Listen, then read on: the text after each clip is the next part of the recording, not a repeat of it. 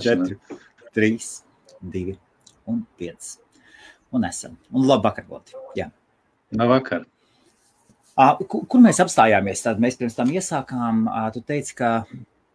Mēs iesākām par to, kad ir uzņēmumi tāds kā mūsējais, kas izvēlās strateģiski Austrumu Eiropu pamest un meklēt treknākas ganības. Un pagājuši reiz, ja es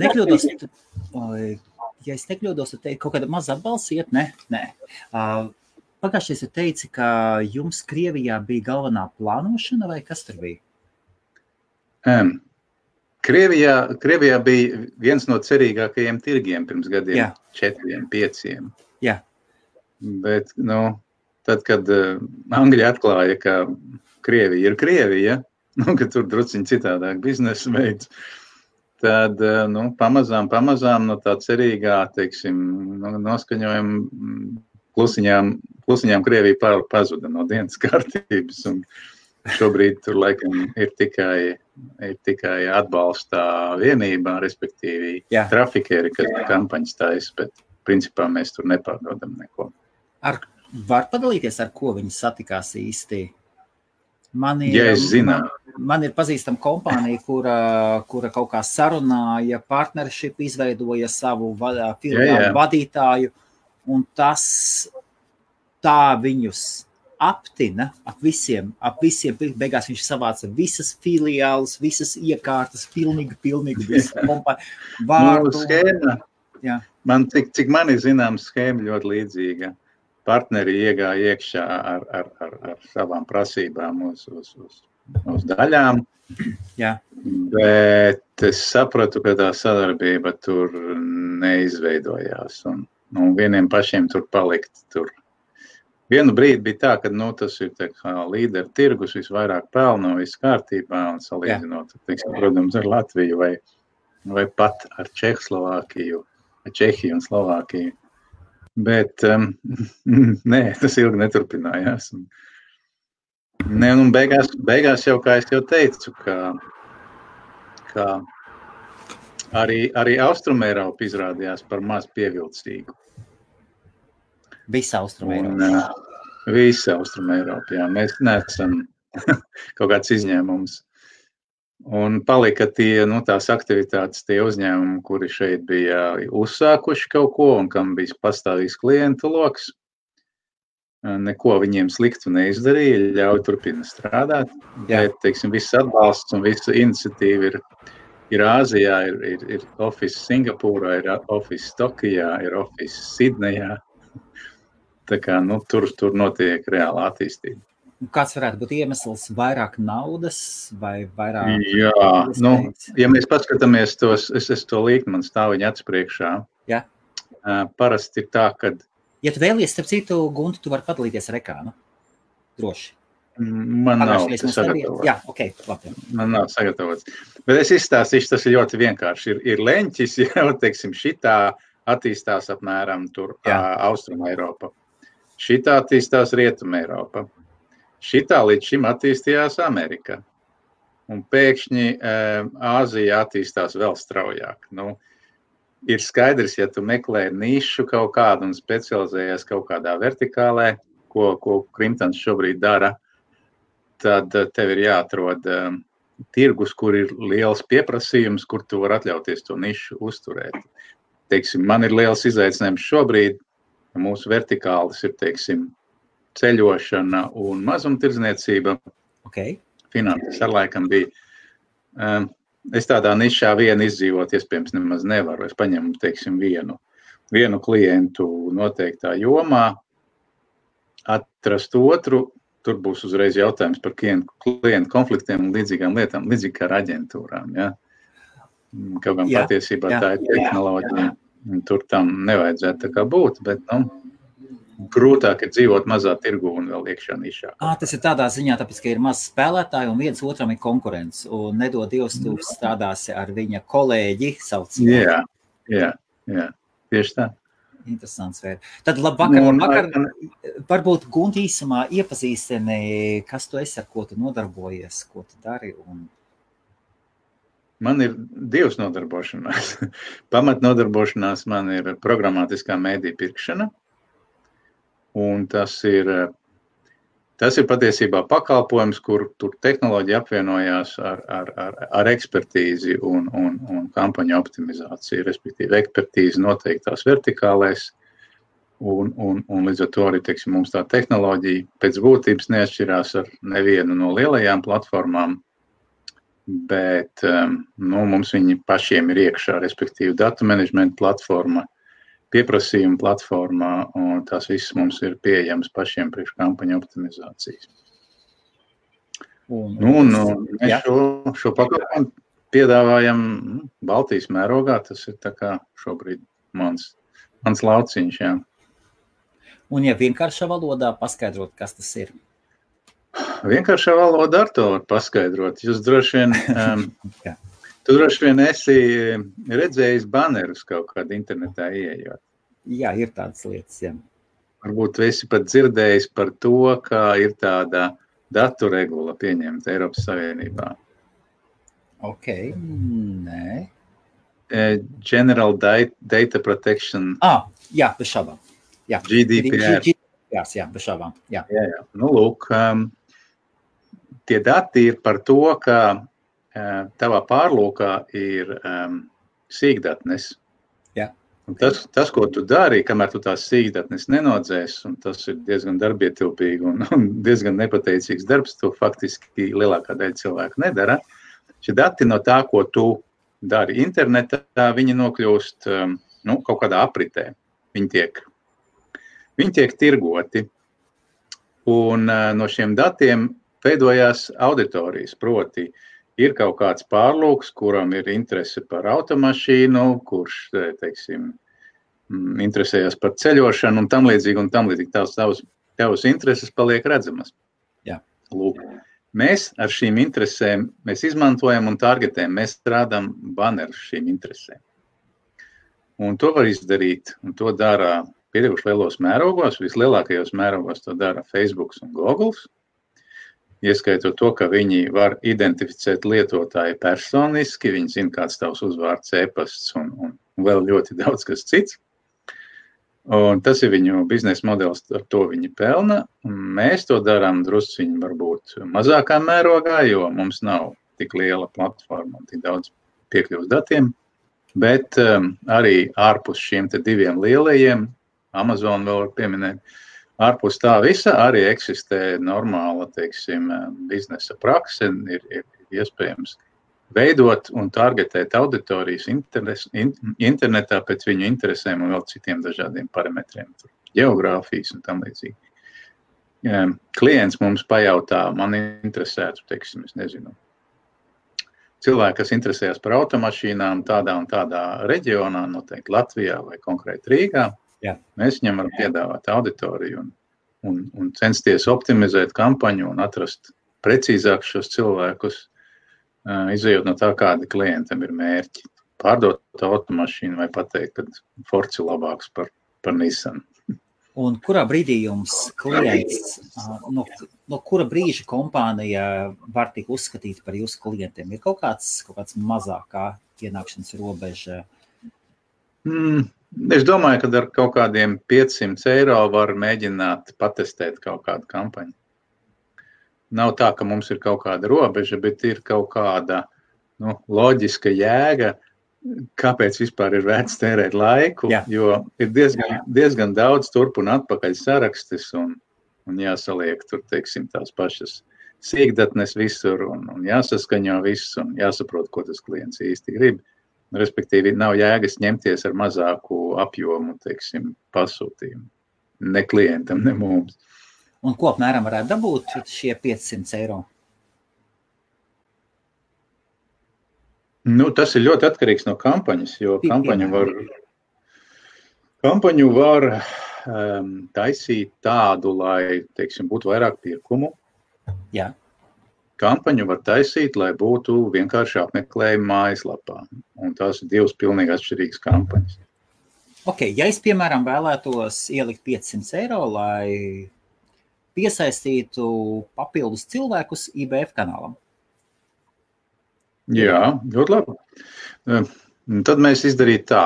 Mēs tev pajautātu, vai tu būtu mieri ielikt pikseli savā mājaslapā. Mēs paskatītos, cik tev ir liels apmeklējums šobrīd. Ja tev būtu pietiekoši liels apmeklējums, mēs varētu uzprasīt tev, vai tu negribētu piesaistīt vairāk klientus, pieņemsim. Vairāk apmeklējumu. No tā, kas ir jūsu esošais apmeklējums, mēs varam uztaisīt tā saucamo lookalike auditoriju, līdzīgos cilvēkus, un mēs varam viņus atrast ārpus mājaslapas apmeklējuma, citos resursos, un piedāvāt viņiem tavu baneri, sakot ar tādu piedāvājumu, kā lūk.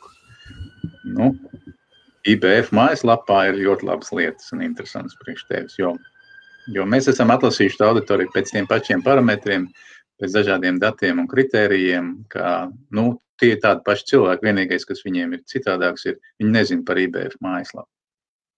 Jā, un ja man tās ir tiešraides, kas iet Facebookā, YouTube paralēli. Starp mēs tagad ejam 4 platformām, 5 vienlaicīgi. Lieliski.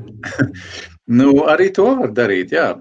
Tu vari precīzi, būtu ļoti labi saprast, kāds ir tas tavs apmeklētājs, kurā brīdī tu viņu sasniedz. Es domāju, ka ja viņš ir pagājušā gadā apmeklējis tavu lapu, varbūt viņš jau par to ir aizmirsis. Bet ja viņi ir bijuši nesenie kaut kādi apmeklētāji, un tev ir konkrētā brīdī paredzēts tas laivs, tad mēs atrodam pareizo laiku, pareizo vietu un pareizo atkārtojumu skaitu, un tad mēs parādām viņai. Tātad patiesībā vislabākais būtu, ja es pats sagatavotos kādām noteiktai tiešraidē, ja? Jā. Varbūt, ka tev tās tiešraides ir regulāri, varbūt, ka tev vajag, vai tur, teiksim, es neesmu bijis IBF mājaslapā, bet, ja tur ir ko darīt... Tas nav pieņemams. Es tad apskolās aiziet. Tur droši vien ir kaut kas cits darāms ārpus šitām. Viennozīmīgi, jā. Labi, un paņemsim vienkāršāku variantu. Nekustamā īpašuma kompānija, piemēram, Kurzemē. Ko viņai varētu 500 atnest?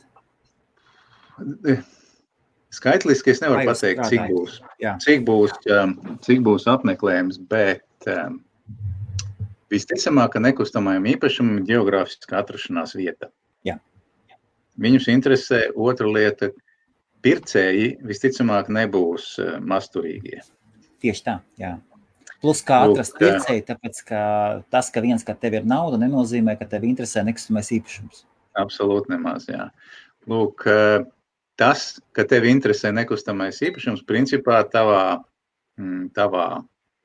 pārlūku programmas vēsturē parādās noteikti, jo tu visticamāk pareizai paskaties kaut ko līdzīgu. Jā, pareizi, taču esi iegājis kādā reklāma LV, SSLV un... Jā, ja tu kaut ko meklē tam līdzīgi, tu visticamāk, ka tu esi izdarījis. Tātad tevi var atrast pēc tiem parametriem. Pietiekoši droši pēc tavas uzvedības modeļa var nojaust, cik daudz tev tās naudiņas ir. Tu uzvedies citādāk, ja tev ir daudz, un tu citādāk nekā ja mās. To arī citas vietas skatīs un citas lietas. Lūk, un tad arī ģeogrāfija, ja tev kā klientu, kas pārdod to īpašumu, interesē noteikti ģeogrāfija, kur tu jūti, kur varētu tā kā būt vairāk pircēji, mēs varam arī precīzāk skatīties to ģeogrāfiju un liekot tos filtrus vienu uz otra, visticamāk, ka var atrast, teiksim, iespējams, ka nevar garantēti, ka nopirks, jo tas pirkums ir ļoti augstvērtīgs, respektīvi. Tā konversija visticamāk nebūs pareizais, pareizā mērā. Un pirkums nebūs. Nē, tur nebūs. Respektīvi, tev ir ilgākā laika posmā jāturās tajā redzeslokā šim klientam, tā es domāju, un jāmēģina viņu panākt, ka viņš apmeklē, jāpiedāvā viņam, ja viņš ir apmeklējis, jāpaskatās, kuru lapu viņš ir apmeklējis, kuru tieši objektu, kas viņu interesē, panākt to brīdi, ka viņš varbūt atstāja kaut kādu kontakttelefonu vai e-pastu, un tad droši vien jāsāk, tā kā tieši runāt ar viņu pašu, tur vairs, teiksim, ar baneri vien nepietiks, ja? Apmēram tā loģika ir tāda. Man tāds jautājums, Gunti, ir, vai tu sekoji, es atnāks, ja es tev izsitu ārā no... Nē, viss kārtībā. Vai tu sekoji līdzi, kas notika Francijā? Kad par būtiski 2-3 mēnešus atpakaļ francūži paziņoja, ka vajadzēs... Tur vairākas lietas aizgāja, tur pagāja, un viss ir par privātumu saistīts. Par privātumu izmantošanu un tādām lietām. Bija dažādas lietas, un jūsu lauciņā iespējams bija tā lieta, ka francūži arī jau ir uzlikuši nodokļus. Zinu, visām kompānijām, kas tirgo, kas pārdod tālāk, vai... Visām nē. Lielajām. Visām nē. Tām, kas ir pārsniegušas kaut kādu noteiktu robežu, kas principā nozīmē... 100,000 bija vai cik tur, jā. Es neatceros precīzi. Jā. Tur ir noteikts līmenis jāsasniedz, uz kuru kvalificējās Facebooks pirmām kārtām, Googles un Amazon. Jā. Jo tā jēga un būtība bija tāda, ka, lūk, jūs šeit rādiet reklāmu Francijā nosacīt. Un no mūsu, teiksim, no mūsu uzņēmējiem jūs patiesībā pelniet, bet nemaksājat nekādus nodokļus šeit. Un jūsu darbības rezultātā cieši mūsu mēdīji. Un, kā būtu tikai godīgi, kad jūs tā kā drusku padalītos. Un tas, kā lielās valstis sāk to darīt individuālā kārtā, iemesls tam ir OECD lēnīgums lēmumu pieņemšanā, jo nekādīgi nevar sarunāt, kāda tad beidzot būs tā nodokļu aplikšanas procedūra, jo principā attīstītās valstis visas atzīst, ka tā kā būtu tikai godīgi, ja drusku kaut kā pamaksāt par to. Un nevar vienoties, līdz ar to Lielbritānija par to runā. Francija bija kā parasti tāda diezgan agresīva. Francūši jau pieņēma, laiks, ja nekļūdos, pirmie. Viņi pieņēma, bet tagad viņiem sākās pretējās efekts. Tūlīt tagad tur bija mazāk kā 10 kompānijas, jā. Vīnus nevar pārdot uz Ameriku vairāk, un tādā garā tas kāpēc tas OECD būtu pareizākais risinājums, ka, tad visiem nevar sankcijas. Pielemt. Savukārt, ja viens kaut kāds sāk lekties, tad tam parasti iedot pa galvu, un tad pārējie pieraujās.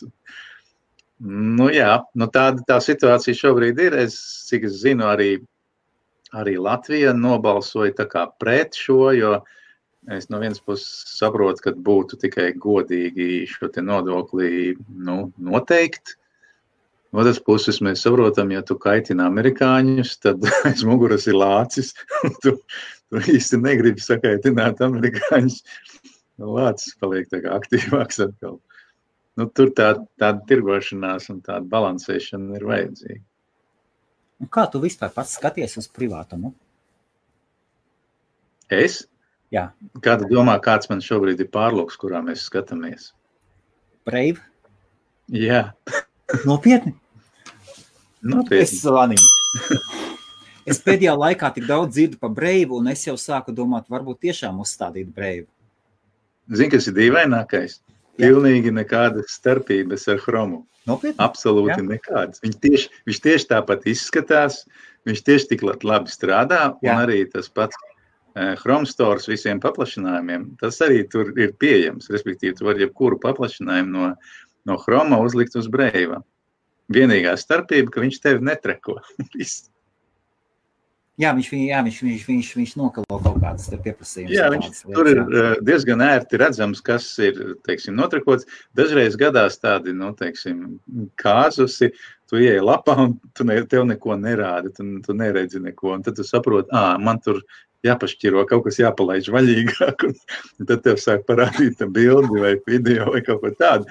Bet tas diezgan reti, un parasti viņš tur tā kā, tu esi piešķāvies, tu atrodi tos iestatījumus, un tas normāli funkcionē.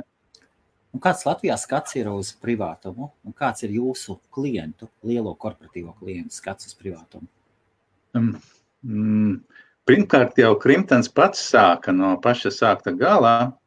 Bija tāds senāks stāsts, bija tāds uzņēmums Nebjuēd, kurš beidza Amerikā bēdīgi kaut kāds, tas bija 2000, kaut kāds 7. 8. gads, jo viņa tas biznesa modelis bija izdomāts sekojošs, un tā mūsu tehnoloģija, kas ir pamatā apakšā, viņa no tā Nebjuēd arī patiesībā nāk, un tas Nebjuēds uzsāka tādu diezgan tādu bezkaunīgu un pārdrošu, teiksim, biznesa modeli.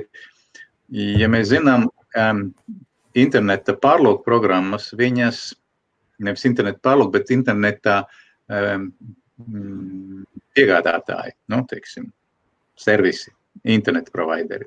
Tie, kas nodrošina internetu kā tehnoloģiju, kā tādu, viņi daudz nepelna. Tu samaksā to savu īres naudu par to internetu pieslēgumu, par tiem gigabaitiem, kas tev iziet cauri, un viss.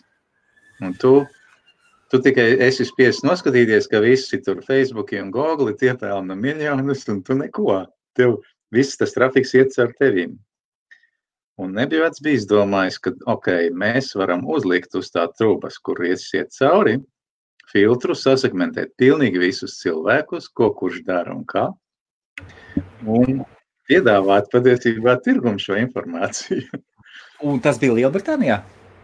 Nē, viņš nebija. Lielbritānijā bija Form tāds uzņēmums, kurš aizlaidās uz Ķīnu un, cik es zinu, un Brazīliju, un tur vēl aizvien cepuru kuldams strādā. Un to, ko tu stāstīji, kas tā bija pa kompāniju? Tā bija broadband kompānija? Nebjuēd, tā bija tieši programmatiskās pirkšanas un uzvedības targetinga uzņēmums Amerikā. Jā, Ja viņi taisīja testu, un viss it kā tehniski bija labi, bet vienā brīdī kādi tur, teiksim, gudrāki cilvēki un teica, klausieties, bet kas jums te notiek? Mums te kaut kā izskatās, ka mūs noskatās visu laiku. Un beidzās tas ar tiesu darbiem, ar kaut kādiem 2 miljoniem soda naudās un uzņēmuma beigām. Tā kā uz šīs bāzes, taisot Crimtanu, mēs uzreiz bijām skaidrībā, ka nekādu privātumā, teiksim, risku mēs negribam uzņemties. Un līdz ar to uzņēmums šajā ziņā ir viens no godīgākajiem. Kaut gan, vēl tā pa īstam, diezgan nesen, es jūtu diezgan frivolas lietas apkārt tirgu notiekam. Un arī šobrīd, ja mēs zinām, teiksim, ir tā saucamās trešo pušu dati, kuri visticamāk, agrāk, viņi iet mazumā, viņi kļūst grūtāk pieejami. Un īstenībā tas, ka mēs šobrīd varam tur, teiksim, saņemt, apmeklējot, teiksim, zābaku, lapu, kurpju veikalu, ka pēc tam mums noteikti kāds 2 mēnešus tikai kurpes vien reklamēs, tas ies drīz uz beigām, jo nevarēs vairs tā, sekot līdzi, un tās trešo pušu kuki nebūs pieejami. Respektīvi, būs drusciņ citādāk jāreklamē. Jo šobrīd, es nezinu, vai tu zini, bet, teiksim, Chroma pārlūks jau arī pieļauj šobrīd patiesībā atslēgt visas trešā puses cepumus. Tūlītās ar nākošo, ar 80. versiju push notification tiks. Jā, aizslēgts iet. Tagad mazākajām lapām, tur tā lēnām sāks vērts iet visu. Jā, tas beidzās. Proti, paliks būtībā tavas attiecības ar noteikti, teiksim, interneta resursu, ar Delfu, teiksim, platformu. Un ja es uzticos Delfiem kā platformai, tad es saku, jā, tu pa manim drīksti zināt visu, ko tu gribi, tikai nedod prom nekur tos datus, tad pārdod manu, teiksim, to labvēlību pret sevīm pats, bet davai, lai viņš neceļo prom tā trešā puse, lai netiek pie tiem datiem. Tas būtiski pamaina līdzšinējo praksi, kad jebkurā vietā, kur vien tu parādies internetā, tavā uzvedība un tavs, teiksim, visi tie tavi dati par tevim, ko var vien, teiksim, savākt, viņi momentāni gandrīz nonāk apritē. Nu, zem nosaukuma, ka tas nav personiski identificējumi dati, bet man jau nevajag personiski tevi identificēt, ja es varu, teiksim, varu gada laikā konstatēt, kur tad tu esi, teiksim, ceļojis un ko tu esi skatījies. Es pat tevim varu diezgan precīzu portretu uzrakstīt, un man tikai pietrūkst, vai nesalikt kopā to ar e-pastu, vai nezinu, telefonu numuru, kad es saprotu, ok, Meškonis tā tad šobrīd ir ieinteresēts darīt to un to, tas un tas viņam patīk, vai ne, un to viņš vēl nopircis, bet varētu drīz nopirkt, tā tad viņam vajag parādīt to un to reklāmu. Klau, it kā viss tik forši un tik daudzi gatavi pirkti un visu, un tomēr tā izskatās no malas.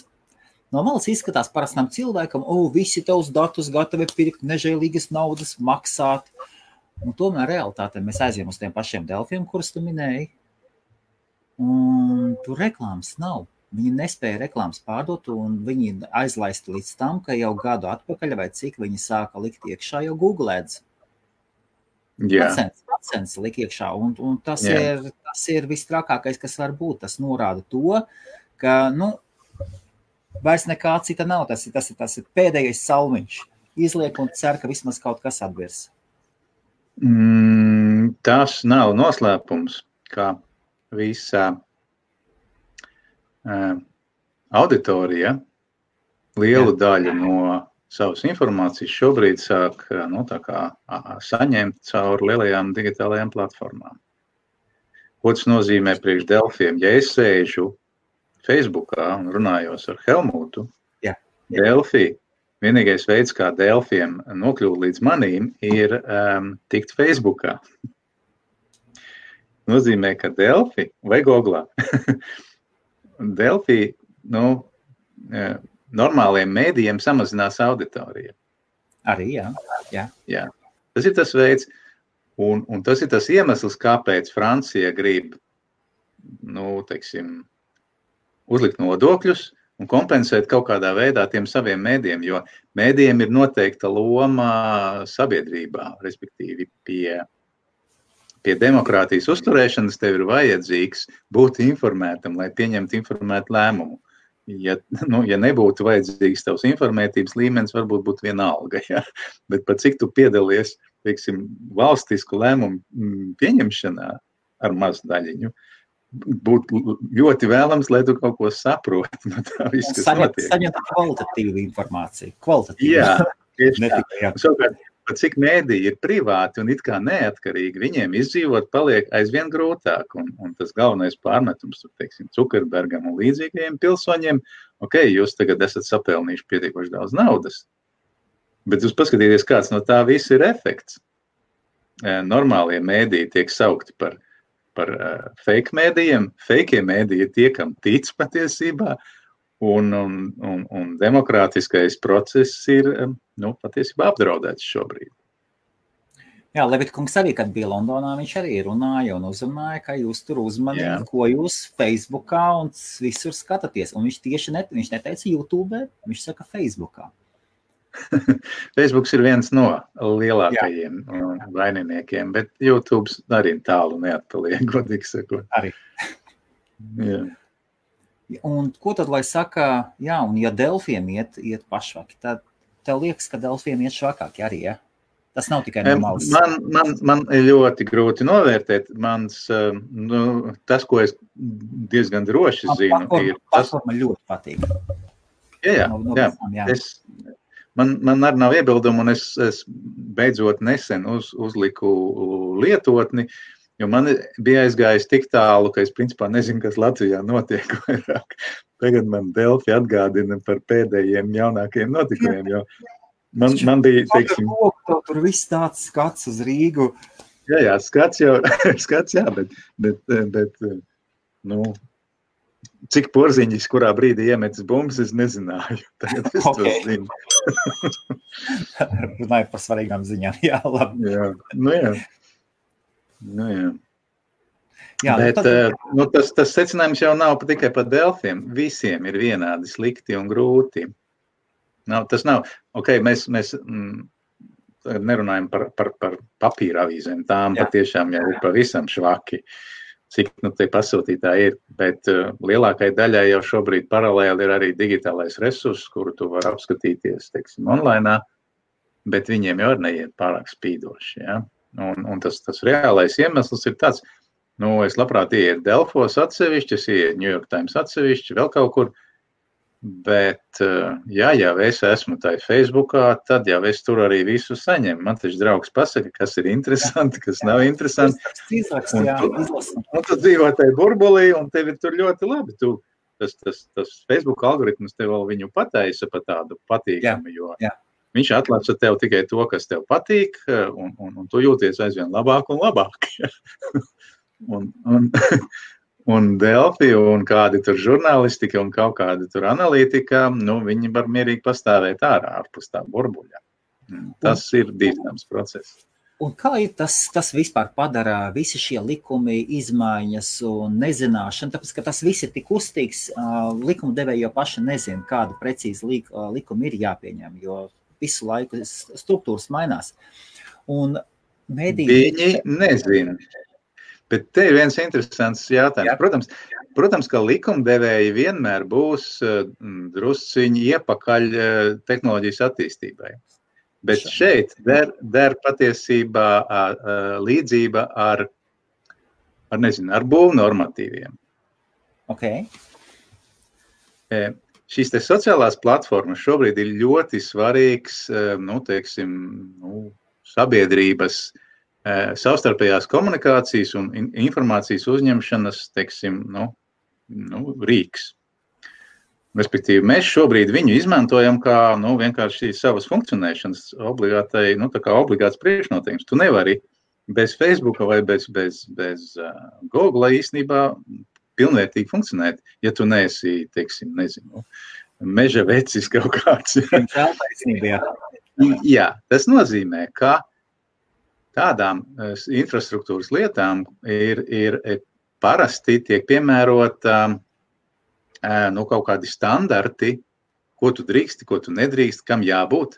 Tu taču nepiedāvā, māju iedzīvotājam, kurā tu saki, es uzbūvēju tādu māju, kāda viņi ir, tu pieņem paraksties, un vairāk mēs nepako neatbildam. Un tā māja sabrūk, cilvēki iet bojā, bet, tu taču paraksties terms and conditions, vai ne? Pats vainīgs. Tu neizlasīji visu to garo tekstu. Respektīvi, es domāju, ka arī šīm te lielajām sociālajām platformām ir jāuzliek attiecīgi nosacījumi, ko viņi drīkst, ko viņi nedrīkst. Viņi nevar kaitēt cilvēkam, viņi nevar pataisīt cilvēku par atkarīgu no šīm platformām un nevar šķelt sabiedrību, dalīt viņu pretējās nometnēs obligāti. Un tas ir tas, ko viņi pēc būtības dara. Cilvēki, ir pietiekuši daudz pētījumi par to, ka pirmkārt cilvēki ir nelaimīgāki, tāpēc, ka viņi sēž tajā Facebookā. Viņi skatās, kā draugi aizbraukuši tur, uz Honolulu slēpot, aizsēžu mājās. Man paliek aizvien sliktāk. Tas, ka tie draugi vienreiz 3 gados to izdara un izliek tikai to, ko viņi tur, ka viņiem labi iet, ka viņiem slikti, to viņi neliek. Un to ir grūti saprast. Es tieši arī šodien skatījos, man draugs ar sievu 2 mazie kolosāli basēnā Eģiptē. Ar kokteilīti visi spaida. Vai nav forši, ja? Tu sēdi te savā laivā. Tas patiesībā atsaucās uz cilvēku labklājību, tas atsaucās uz demokrātiju. Respektīvi, tās platformas, manuprāt, šobrīd ir iebraukuši kārtīgās auzās. Paldies Dievam, ka viņas paši to saprot. Un es domāju, agrāk vai vēlāk mēs nonāksim pie tā, ka tā platforma nevis eksploatēs tavas vājības, tā scrollēšana. Kas tas ir? Tev ir ziņkārība, tev gribās uzzināt, kas tur ir apakšā. Tur noteikti kaut kas interesants būs. Un nav, bet vienalga. Ja es kaut ko atrodu un es esmu paiet stunda, 2, un tu nemaz nepamani, ka tas notiek. Un, tā ir manipulācija ar cilvēka, dabu normālu, ar cilvēka uzbūvi, kāds viņš ir. Un viņa nav godīga. Tie cilvēki, kas to dara un domā, viņi tiešām detalizēti sēž ilgstoši ļoti. Un tu kā tāds vienkārši, teiksim, sabiedrības loceklis, tu nevari tam turēties pretī. Tie ir miljardi, nianses un zinātne. Viņi tev vienalga apčakarēs, ja viņi gribēs to izdarīt, bet viņi nedrīkst gribēt to. Tas ir tas sliktums. Un līdz ar to ir jābūt kaut kādam standartam sociālo tīklu. Es esmu to lasījis kaut kur no cilvēkiem, kas par to rūp tur. Man liekas diezgan loģiski, kad ir standarts.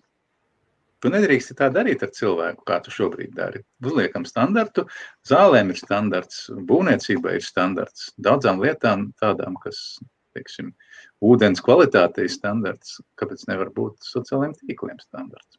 Un tas nav par to, vai likumdevējs spēja saprast, kas tas Facebooks tāds ir un kā viņš strādā. Skaidrs, ka viņš nespēja. Viņam tas arī nav jādara. Likumdevējs arī nezin, kā mājas būvēt, un likumdevējs arī zāles neražo. Tas nav par to. Labi, Latvijā cilvēks nespēja funkcionēt bez Googles un bez Facebooka un bez YouTube. Moderns, mūsdienīgs cilvēks, kurš daudz vairāk vai mazāk lieto tehnoloģijas. Kā ir ar draugiem LV? Vai mūsdienīgs latvietis spējas funkcionēt bez draugiem LV? Es domāju, ka jā. Jo redz tām... Cik skumji nebūtu, jā. Jā, lai cik skumji nebūtu, bet tā mēroga ekonomika ir ar saviem likumiem. Tu īstenībā no Latvijas nevar uzbūvēt Facebooku. Tu to vienkārši nevar izdarīt, jo latvieši ir pamaz, un mēs redzam visi jaunu uzņēmumu, ko viņi dara. Līdz ko viņi nokļūst kaut kādu investoru vai sēklos, teiksim, investoru venture kapitālistu redzeslokā, viņi uzreiz cenšas skailoties, viņi cenšas uztaisīt kaut ko tādu, ko var pārdot globāli. Un tad, ja tu jau kaut vai kaut kāds sīkākais nieciņš, ko tu var pārdot globāli, tad jau tu jau esi jau ekonomikā iekšā, tu var sākt kaut ko tīt. Un tad tu vari cerēt, ka tev Facebooks nopirkt, jo saskatīs, ka tu esi konkurents tajā brīdī. Un tas ir tas, ko viņi arī dara, teiksim. Ja viņi nebūtu, pieņemsim, ja Googles nebūtu nopircis DoubleClick. DoubleClicks nebija Googles. Ja nebūtu viņi nopircis, tad šodien Googles kā tāds, mēs droši vien būtu citādāks pilnīgi. Ja WhatsApps nebūtu nopirkts, Facebooks nebūtu nopircis WhatsAppu vai Instagramu, arī tad. Un ļoti daudzas lietas, piemēram, Twitters nopirka tādu platformu Posteros. Man ļoti viņa patika, viņa bija saistīta ar e-pastiem un varēja vienlaicīgi sūtīt viņu kā mailing listi, un tad tas saturs un tas bloks, vai ko tu tur esi sagatavo, viņš paliek arī mājaslapā vienā. Respektīvi, tu paralēli laid mailing listi un pie reizes tev krājās tas kā blogā. Twitters viņu nopirka un nogalināja. Jā, viņiem visiem sapsētas ir. Visam vēl, jā. Un starp citu, Disneys nenopirka. Disney korporācija nenopirka Twitter. Dzirdēju, ne? Okay. Un pēc kādiem 10 iznāca tikai ārā, kāpēc. Viens no galvenajiem lēmumu pieņēmējiem, viņš sen nebija bijis Twitter iekšā, viņš iegāja savā Twitter kontā, jau bija būtiski pēdējais etaps, un viņš paskatījās, un viņam pilns ar notification. Senāk tā bija, tagad viņi kādu pusgadu atpakaļ to atslēdza. Tu iekšā tā skaties, 5-6 notifications, apskaties, un tur visi, tu esi palaidis to garām, iespējams tev tas patika, iespējams tev tas patika. Un katru reizi, es nezinu, vai tu lietot Twitteri tik aktīvi vai nē. Es lietoju pareizē, jā. Bet tādu viltus sajūtu atver vaļā, un tev ir, tu atver vaļā, un tur visi meli. Ka tie nav notification. Okay. Tas ir tāds, lai tev vairāk kaut ko piesaistīt. Varbūt tas tas ir pabakstīt, lai tu vairāk uzturētos platformā, jā. Un dēļ tās lietas. Tur nebija 10 gadi. Pēc gada vai kas, tur bija diezgan liels raksts un liela lieta, kāpēc netika nopirkts Twitters. Beigās atzinās. Klau, ja mēs atgriežamies pie Twittera, man ir viena lieta, bez šaubām, par saistībā ar šo tvītu. Un es no savas puses, jā. Ievēroju, ka Latvijā paceļās nacisms. Tāds tiešām, un tāds nacisms un mazie nacisti, es viņus saucu. Un attiecībā par krieviem. Un lepnums par to, es krievam neiedevu vietu autobusā, viņš man runā krieviski, es viņam tikai latviski, vai vecsiet, viņi man neko nesaprot, es viņai tāpat. Un tad vēl beigās noliek, un tāds kārtīgs, tāds nacistisks lietas ņemās ārā. Un tagad ir nomainījusies tāda, tā ka parādās pirmie tīrasiņu rīdzinieki. Es teikšu tā, droši vien, kad ir tādas lietas. Es godīgi sakot, neesmu sastapies personiski ar tādām izpausmēm, tādām, kad, tur lepojās vai kā, bet es jūtu, ka kaut kur tādas ir citos burbuļos, ne manējā. Jā. Pirmā lieta, ko es gribu uzsvērt, ir tas, ka arī Twitters, Facebooks arī taiskaitā, ir platformas, kurās principā ir ļoti viegli sašķelties, sakašķēties, un viņš tev sāks stimulēt to visu un aizzīs līdz kaut kādam, tu droši vien esi nonācis situācijā, kad sāc argumentēt viens ar otru, un tu nonāc līdz kaut kādam falsetam, līdz kapleters, tam līdzīgi, un tad tu sāc. Bet tu pats nefilmē, ka tu jau esi jau patiesībā pārkāpis to robežu, ko saprātīgam cilvēkam nevajadzētu. Vēl jau kāds iesaistīs. Jā. Un tas nacisms, kā tu viņu tagad dēvē, es domāju, ka tas ir, ka tas nav nacisms. Lielākajā daļā gadījumu. Tas ir vienkārši sakāpināts abās pusēs, teiksim, tās emocijas, un es esmu bijis pats vainīgs pie šādām lietām, un es zinu, kā tu vari sacepties, ja tu, teiksim, tev dod pretī, un tu meklē argumentus, un tam līdzīgi. Un tad, bet vienā brīdī sāku drusciņi interesēties par pašu to loģiku tajos sotu platformās, kas ir iebūvēta, un es sapratu, tas galīgi nav to vērts. Tu diskutējot vai strīdoties galēji līdz kaut kādām, tādiem kašķiem, tu jau neko neiegūsi. Pirmkārt, tu nepārliecini to otru pusi. Tu pats sāc cepties, tu pats esi trīcošajām rokām un tā. Pēc tam tu esi pateicis viss punkts, noliec telefonu, iegulēt un... Tu jau nevar garantēt, respektīvi, jūsu to diskusiju, ja jūs kašķēsieties, tev jau sāks vairāk sekot tie, kas attiecīgi arī atbilstoši labprāt pakašķējās. Ko tev bija pēdējais tāds? Var atcerēties? Pēdējais, bet es jau mēreni uzvedos. Pēdējais bija par Tērbats ielu. Par Tērbats ielu vai Tērbats ielā eksperiments gājēji bija tā kā iegūms un labums no tā kaut kāds vai nevajag. Un tad tu pamani, šitais cilvēks uzskata, ka viņš ir automobīlis. Savukārt šitais cilvēks uzskata, ka viņš ir velosipēds. Un velosipēds ar automobīlu noteikti ir antagonistiski, teiksim, kādi jēdzieni. Un nekādā gadījumā nevajag padoties vienam otram. Jāmeklē argumenti pret automobīli vai pret velosipēdu.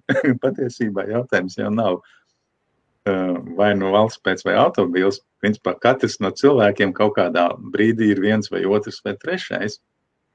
Un prātīgākais būtu varbūt kaut ko labu uzzināt no tā visa. Eksperiments priekš tam tiek taisīts, lai paskatītos, kā reaģē cilvēki, kā reaģē uzņēmēji, vai viņiem kļūst labāk, teiksim, pārdot, vai cilvēki jūtās labāk. Var sakot, varbūt vajadzētu meklēt vairāk kopīgo nekā atšķirīgo šitādos kašķos. Un varbūt vienkārši vajag paklausīties, nevis vienmēr gaidīt brīdi, kad tu varēsi iesprausties uz savu argumentu. Kas tas ir par eksperimentu? Sestdien, 4. janvārī, Tērbats ielā centra attīstības biedrība kopā ar pilsētas cilvēkiem. Ir tāda grupa cilvēku. Viņi bija norunājuši ar pilsētas domi, ka vienā Terbats ielas posmā nebrauks automašīnas vispār. Policija vienā galā, policija otrā galā, automašīna nav. Ok, labi. Un varēja staigāt visu dienu pa ielu tur. Cilvēki ar suņiem pastaigājās, bērniem tiesa no paša rīta nē, bet ap 12. sāka sarasties. Tā kā gāja ielu uztaisīt, jā? Tā kā uztaisīja gāja ielu. Nu, kas notika? Neviens netika, teiksim, nobraukts, nevienam, teiksim, neviens nenomira badā no tā, ka nevarēja pievest, teiksim, ēdamo. Viss bija ok. Nu, tādā veidā, teiksim, pamēģinot vienu otru. Ko lūdzu? Jā, labi, turpin, jā. Nu jā, var sakot, no tā var iegūt kaut kādas atziņas. Cilvēki var pierast, pieņemsim, pie tā, ka tas nav pasaules gals tiem, kas ir pret, vai ka tas nav visu problēmu atrisinājums tiem, kas ir par. Jā, abām pusēm drusku varbūt ir, kā saka, ir tāds Skots Galavejs, ko es ļoti cienu, mārketinga profesors, viņam ir tāds teiciens, nekas nav tik labi, kā izskatās, un arī tik slikti, kā izskatās. Arī. Šausmīgi precīzi teiciens. Nekad nekas nav tik labi, kā izskatās, nedz arī tik slikti, kā izskatās. Par ko bija cepiens? Cepiens bija tāds, jo principā jau tagad, tajos sociālajos tīklos tur ap pilsētu, cilvēku pilsētē un līdzīgi domājušajiem ir pretēji, teiksim, tā kā tavā terminoloģijā velofašisti pret autofašistiem. Ok, jā. un tur ir tādas nesamierināma cīņa. Man sieva parasti arī gudri uzvedās tajās lietās. Viņš saka, ok, es pilnīgi piekrītu pilsēta cilvēkiem pašā tajā idejā, ka pilsētas dzīvojamība ir prioritāte, nevis, teiksim, auto braukšana kā vieta. Respektīvi, pilsētai vajadzētu drusku vairāk domāt par cilvēkiem, nevis tikai par automašīnām. Tāds varētu būt, jā. Tur tam tā kā nebūtu baigi tā kā iebildumi. Bet reizēm ir tā, ka tu sekojot šiem te aktīvistiem, tu sāc drusku tā kā, tev sāk palikt nelabi no tā agresīvā toņa. Kad, vai ne? Tā kā, priekš kam? Dodam kaut kādu. Pazīstami riteņu braucēji, atvaino, ka es pārtraucu, un es Twitterī skatos, un man tik slikti paliek pašam pret sevi, ka es zinu šos cilvēkus, un viņi ir labi cilvēki, bet viņiem kaut kāda mašīna aizskar, un tā viņi taisa fotogrāfijas un liek, un tas stulbais tas stulbais autobraucējs, un tas stulbais autobus vai trolejbus. Tas bet tas notiek dīvaini. Man cilvēki mierīgi, adekvāti un pozitīvi. Jā. Bet interesants novērojums. Mans dēls, viņš dzīvo Austrālijā, būvinženieris. Viņš līdz šim brauca karjeras sākumā, šobrīd vairs sen jau. Brauca ar velosipēdu katru dienu uz darbu. Nopirka smuku labu velosipēdu, ķiveri tur obligāti jāvelk un tā, brauc uz darbu. Un nevienu brīdi nedzirdēju nekādus tādus no viņa konfliktus ar autobraucējiem, vai gan viņam bija uzskrējuši virsū arī tie picas pārvadātāji un bijuši negadījumi. Okay. Tagad viņš atbraucis pagājuši vasar ar šito te uz Latviju, viņš nopircis tagad mašīnu, kā viņam krīt uz nerviem tie velosipēdisti. Es saku, paga, pirms kaut kādu brīžu tu pats tāds bija. Nedrīkst. Viņš tā kā, es saku, es braucu ar velosipēdu, man viens apdzen un nogriež ceļu tieši priekšā tā, ka es knapi paspēju nobremzēt. Ja man nebūtu labas bremzes, es būtu iedrāzies tur tai mašīnā iekšā un ja tu iebrauc ar pirmo riteni mašīnā, kura griežās vēl, tu esi garīgi vai no zem riteņiem vai uz zemes pilnīgi noteikti. Un viņš saka, viņš kaut ko tādu pašu izdara. Es saku, klausies, tu tā kā Es pilnīgi pārvērties. Tagad tas riteņbraucējs vainīgs, vai ne? Jā, tagad riteņbraucējs vainīgs. Jā, kaut kā, tur, es domāju, ka, tā kā drusku tagad norimties, jo arī tie paši riteņbraucēji tveja kājām, un tev pretī nesās apmēram uz 40 km/h pa parka celiņu. Kaut kas neadekvāts pilnīgi šķiet. Starp cilvēkiem līkumā. Kādam cilvēkam paejot sānis, tur nelaimē ir diezgan tuvu. Un otrs puika man šobrīd mācās Amsterdamā. Viņš saka, ka viņš jau tur ir ļoti intensīvi tā satiksme ar velospēdiem. Viņš jau šobrīd... Jā. Traumas tādas ir, jā? Tur ir traumas, tur tiešām jāprot, tā kā ar mašīnu burtiski mainīt joslas, iekārtoties pagriezieniem pa labi vai pa kreisi un tam līdzīgi. Viņš saka, es jau tur vairs neeju tā kā, es esmu pieredzis šeit pa parkiem. Tu paskaties pa labi, pa kreisi un tad tur vari kaut kā mainīt virzienu vai ko darīt. Jo jebkurā brīdī var braukt kāds velosipēds. Respektīvi, visiem kaut kā ir jāpielāgojas, bet nav tā, ka vieniem ir pilnīga taisnība un otriem atkal pilnīgi nekad nav taisnība. Un Amsterdamā viņi ir tik daudz, ka viņi jau kļuvuši no minoritātes, viņi ir aizgājuši jau par viņi ir vairākums, jā. Un nedod Dievs sarkanā pamēģinās pāriet pāri, un tā ar galvu viņa aprēķinās, ka tur tu viņu palaidīs pa priekšu, vai viņa fiksi noskļūs. Jā, tur būs. Tur būs, jā. Es pirmo reizi šito sastapos Kopenhāgenā.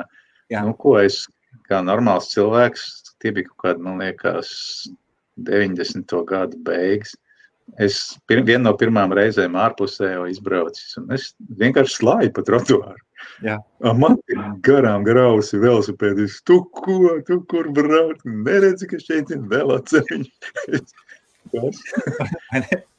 Viss sāks ar to, ka viņiem izdala savus veloceliņus. Toties, kas ir nepieciešams. Jā. Ko tas saka par cilvēku? Kā radību? Man liekas, ka cilvēkam ir ļoti grūti pamainīt drusku uzskatus un viedokļus un ieradumus. Tas tā kā lēnām notiek.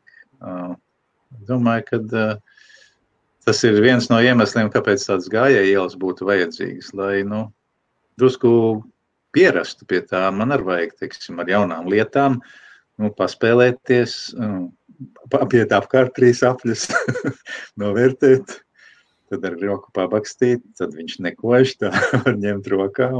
Un, tāpat ir droši vien ar to uzvedības maiņu pilsētā, jo pilsētā, viņi mainās tagad. Tu nevar vairs tā darīt, kā tu darīji, pieņemsim, 90. gados Rīgā. Ja tev iedotu iespēju kaut ko Rīgā pamainīt, ar kaut ko paspēlēties, paeksperimentēt, ko tu gribētu? Es ļoti daudz ko gribētu. Es gribēju. Man ir pat sarakstīts, ko es gribu. Man ir sarakstīts lietas, ko es teiksim, tā no atmiņas. Es, piemēram, gribētu, lai municipālie policisti izslēdz tās savas bākugunis, ka viņi brauc pa Vecrīgu un mierīgi iet ar kājām pa pilsētu. Kāpēc viņi uzskata, kad ir vajadzīgs radīt tādu trauksmes sajūtu iedzīvotājos nepārtraukti pārvietēt un priekškam. Tā būtu viena lieta, ko es gribētu. Otra lieta smieklīga. Es gribētu, lai Rīgas parkos atgriežās krūmi. Tu esi ievērojis. Rīgas parkos mēs ejam bieži staigāt. Kongresnams, Vērmaņdārs nav? Nav. Ir tās modernās smilgu puķes. Jā. Ir smilgu puķes, ir ļoti labi koki. Kur krūmi? Kas ar viņiem notiek? Kāpēc nevajag?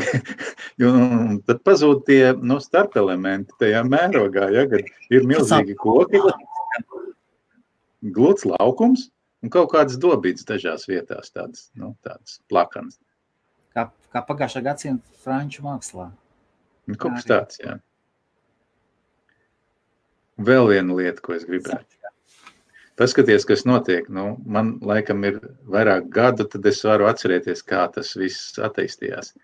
Bija tāds piena restorāns, uztaisīja brīvos pārvaldi, kas tur tagad notiek, ap ēku stāv dienesta mašīnas, ir stāvvieta parkā. Vērmanes dārzā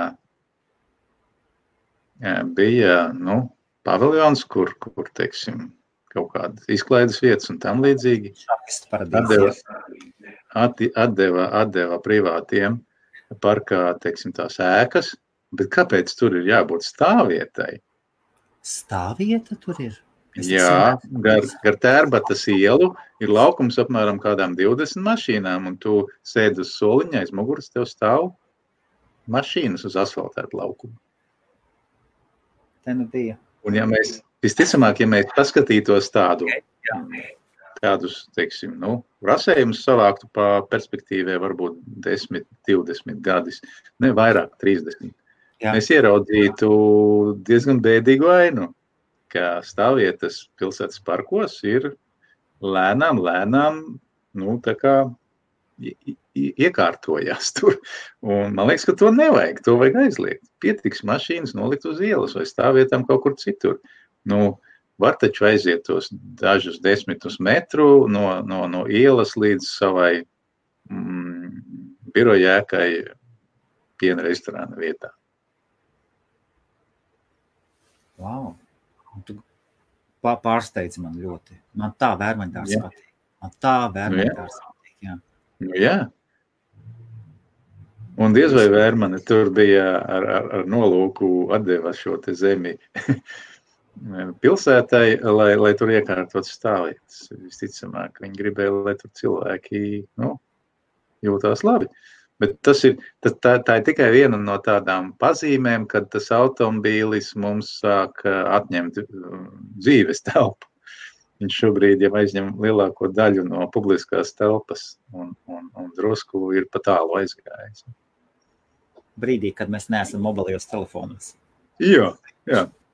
Vēl ir kāda doma? Es zinu, man tev ir jāpalaiž vaļā, tev ir nākušies pasākums pēc 3 minūtēm.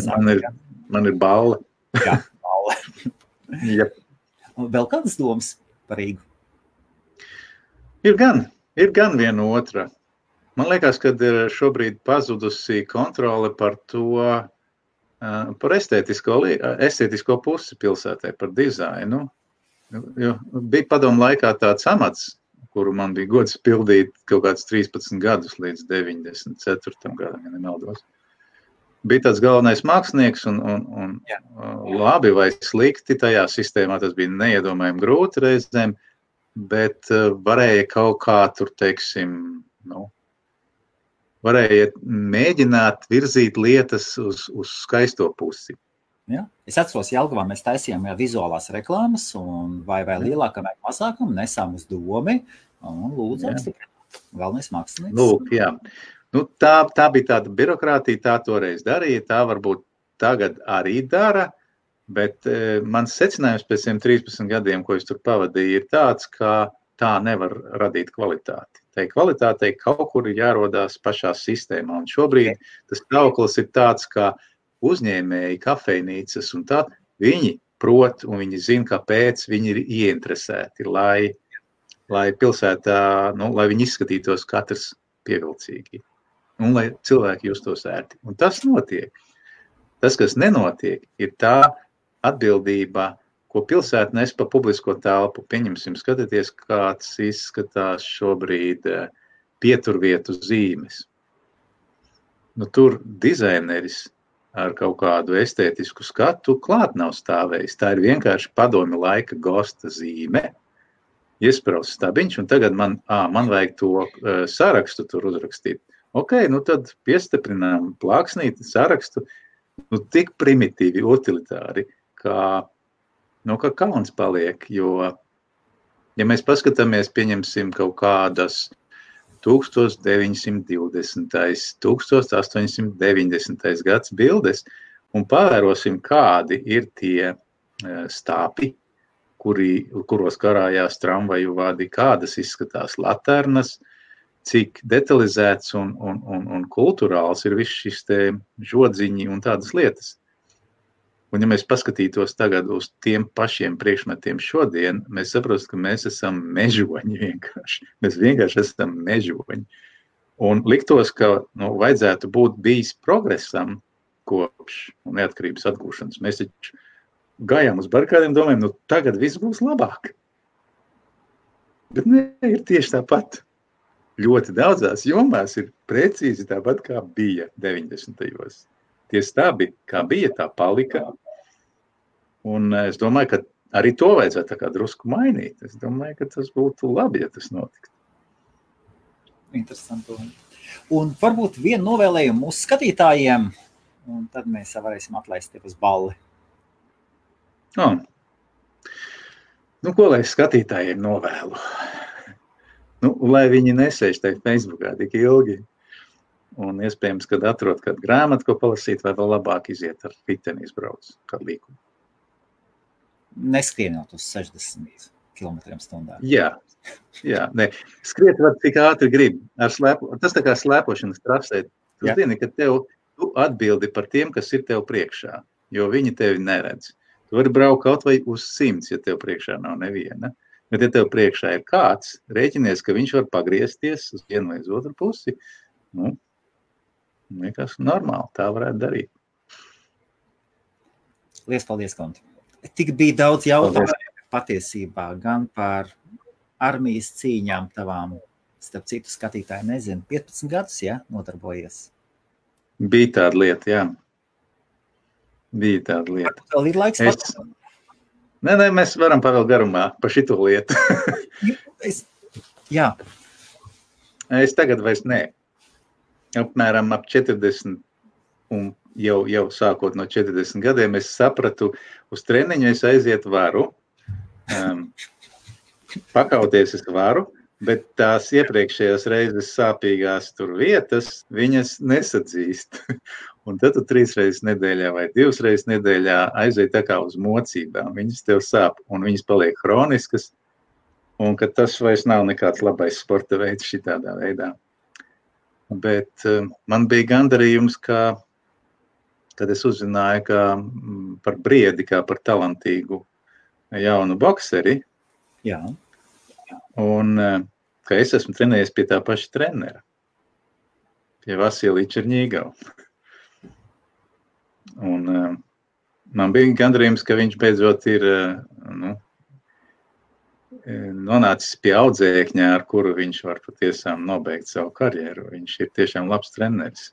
Un nesen bija tā, kad viņš atgriezās atkal tajā treneru komandā, jo Briedis bija tā kā pagājis nost no viņa vienu brīdi, un tagad viņš ir atkal kopā.